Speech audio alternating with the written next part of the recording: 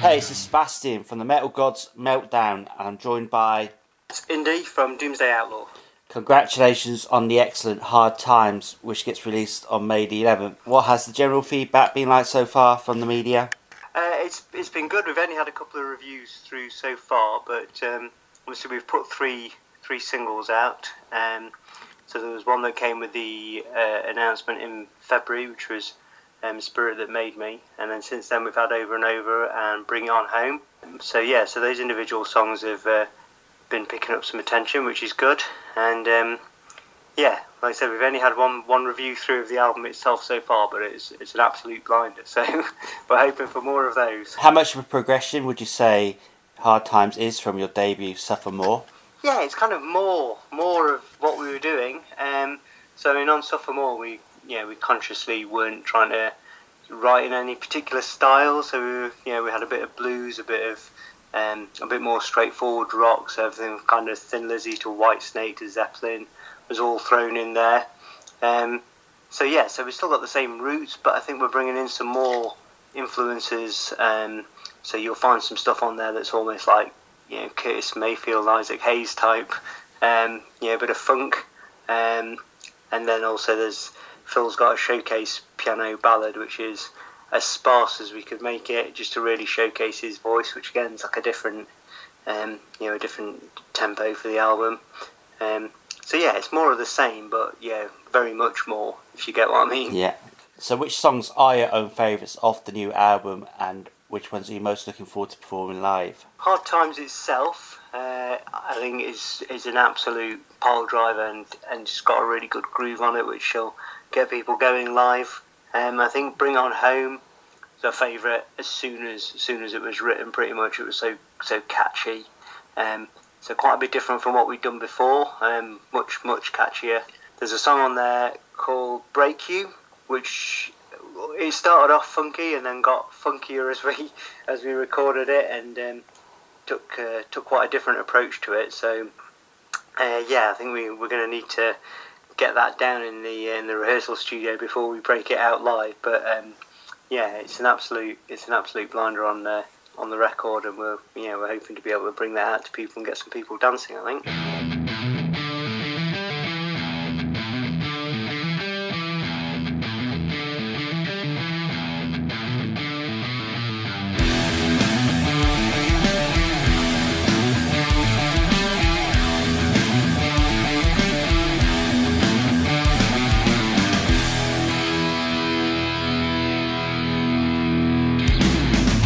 Your mind is gone, all the road remains long enough.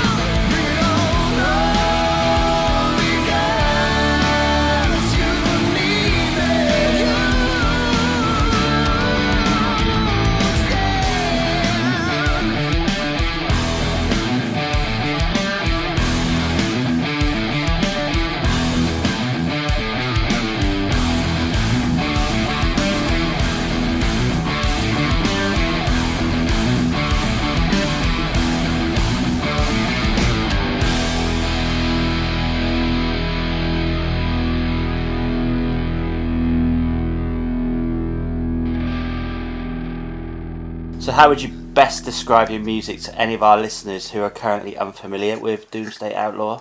So a cross between pretty much anything from the 60s and 70s that was good. So we've got the early Sabbathy type heavy blues riffing going on. We've got a bit of the more blues-based riffs and kind of Zeppelin, and going through like the kind of Deep Purple with kind of soaring vocals. But on top of that, we're kind of bringing in like modern influences. So it's got there's a hint of Alter Bridge in there, a bit of Blackstone Cherry. So we're trying to take those classic influences of all the stuff that we grew up listening to, but kind of make it so that it sounds good today. Not that the old stuff doesn't sound good today, of course. It sounds tremendous, but we're putting our own spin on it, and I think we all listen to so many different bands and varying bands that we end up not massively sounding like any one particular band, because when it's all thrown into the mix together, it kind of becomes its own thing. But yeah, if you like classic rock and you like modern rock, then hopefully you'll dig what we're doing. You head out on tour with Jizzy Pearl soon. How big a fans of his are you? I am a humongous Love Hate fan, absolutely huge. So from the first time they came over, I'm trying to think. So when they were playing with the Wild Hearts, I think at one stage. So that'll be like early 90s, and then pretty much every time they came over since then. So I saw them opening up for Skid Row on the Slave to the Grind tour. When they played, we saw them at the NEC, and then they added an extra show at the Nottingham Royal Concert Hall, which was just mind blowing, because basically they'd taken the entire arena show and just stuffed it into this theatre, which was ridiculous. The ramps were literally coming off the stage and into where the crowd were, and that was just an absolutely tremendous show. And the amount of times they played Rock City as well back in the day. I mean, if I remember correctly, I think Love Hate were one of those bands that was always loved more in the UK than it was in America. I think they've got a fairly off-kilter sensibility that I think the mainstream rock fans in America just didn't quite get. They just thought they were a bit weird. But I think it was exactly what the British rock fan got. There was a lot of sarcasm, there was a lot of drinking, and there was a lot of wordplay and just attitude. So yeah, I think from talking to Jizzy, I think he feels that UK is very much his second home in terms of actually having a family out there waiting to see him. So yeah, I can't wait to see him. Saw him last year actually at HRH, and best band of the weekend. He was absolutely on form. He was brilliant.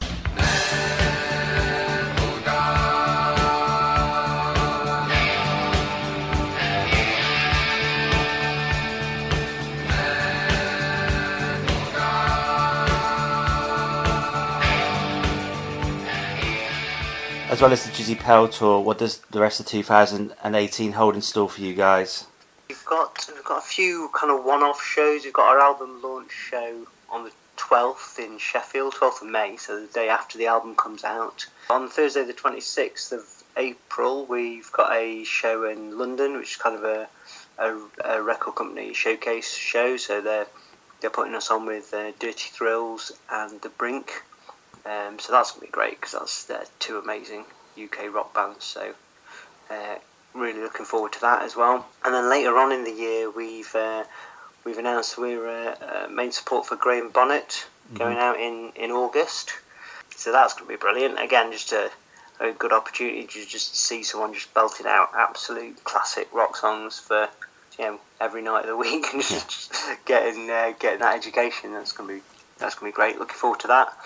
And just before Graham Bonnet, we're also playing the Sophie stage at Bloodstock, which we're massively excited about. As a couple of the lads go every year to Bloodstock as their local festival, so I think they're particularly looking forward to being on the other side of the barrier. Are there plans to head over to Europe at all at the moment, or are you just sort of like basing it in the UK?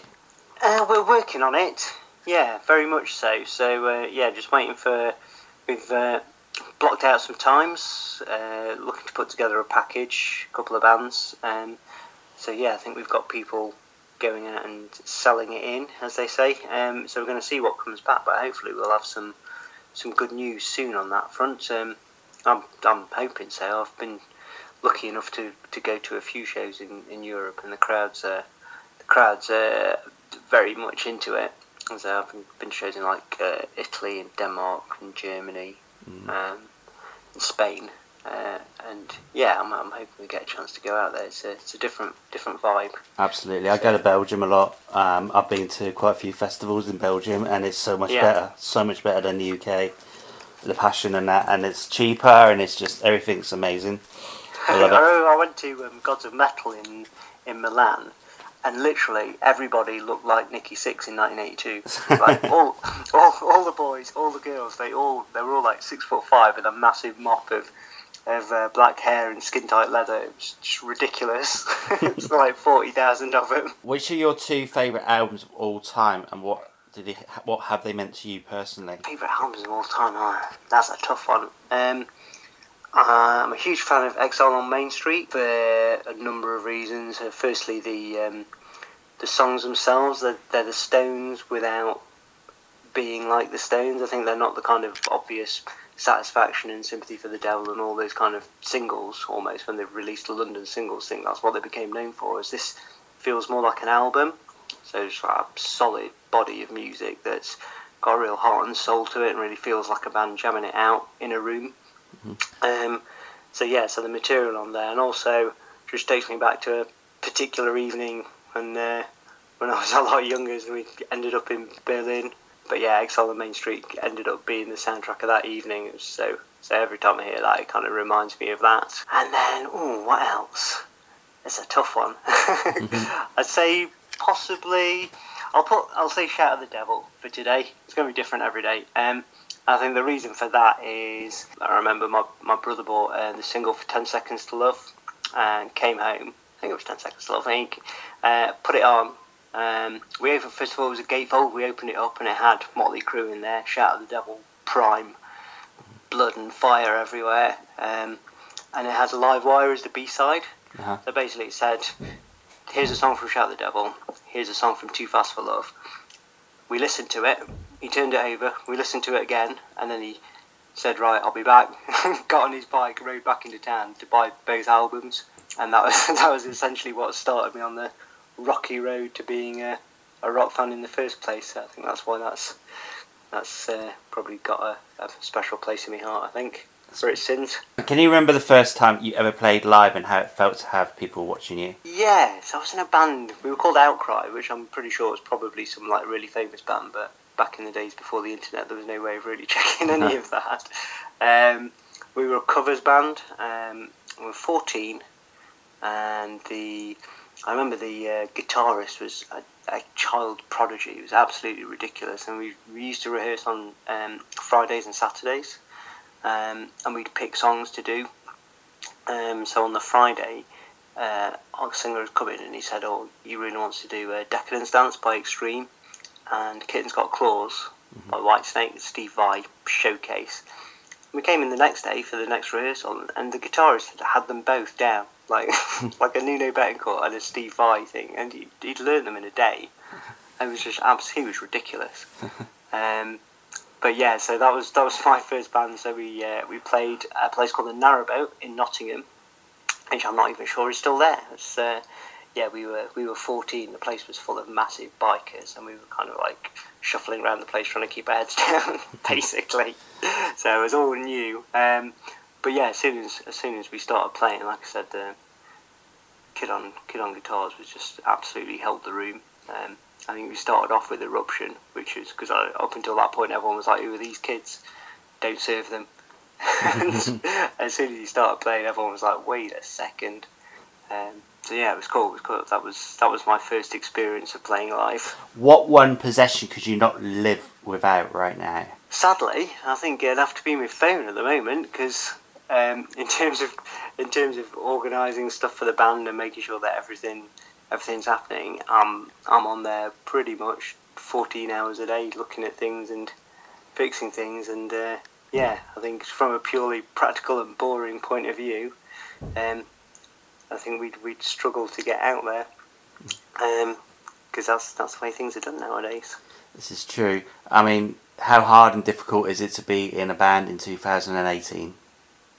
It's Yeah, it's a double-edged sword, I think. So, on the one hand, it's great, like doing, before when you wanted to book a gig or get any reviews, it was, you had to know the right people to then find out who the right people would speak to about the next bit, and everything took so long, and you never really knew what was happening until you got there.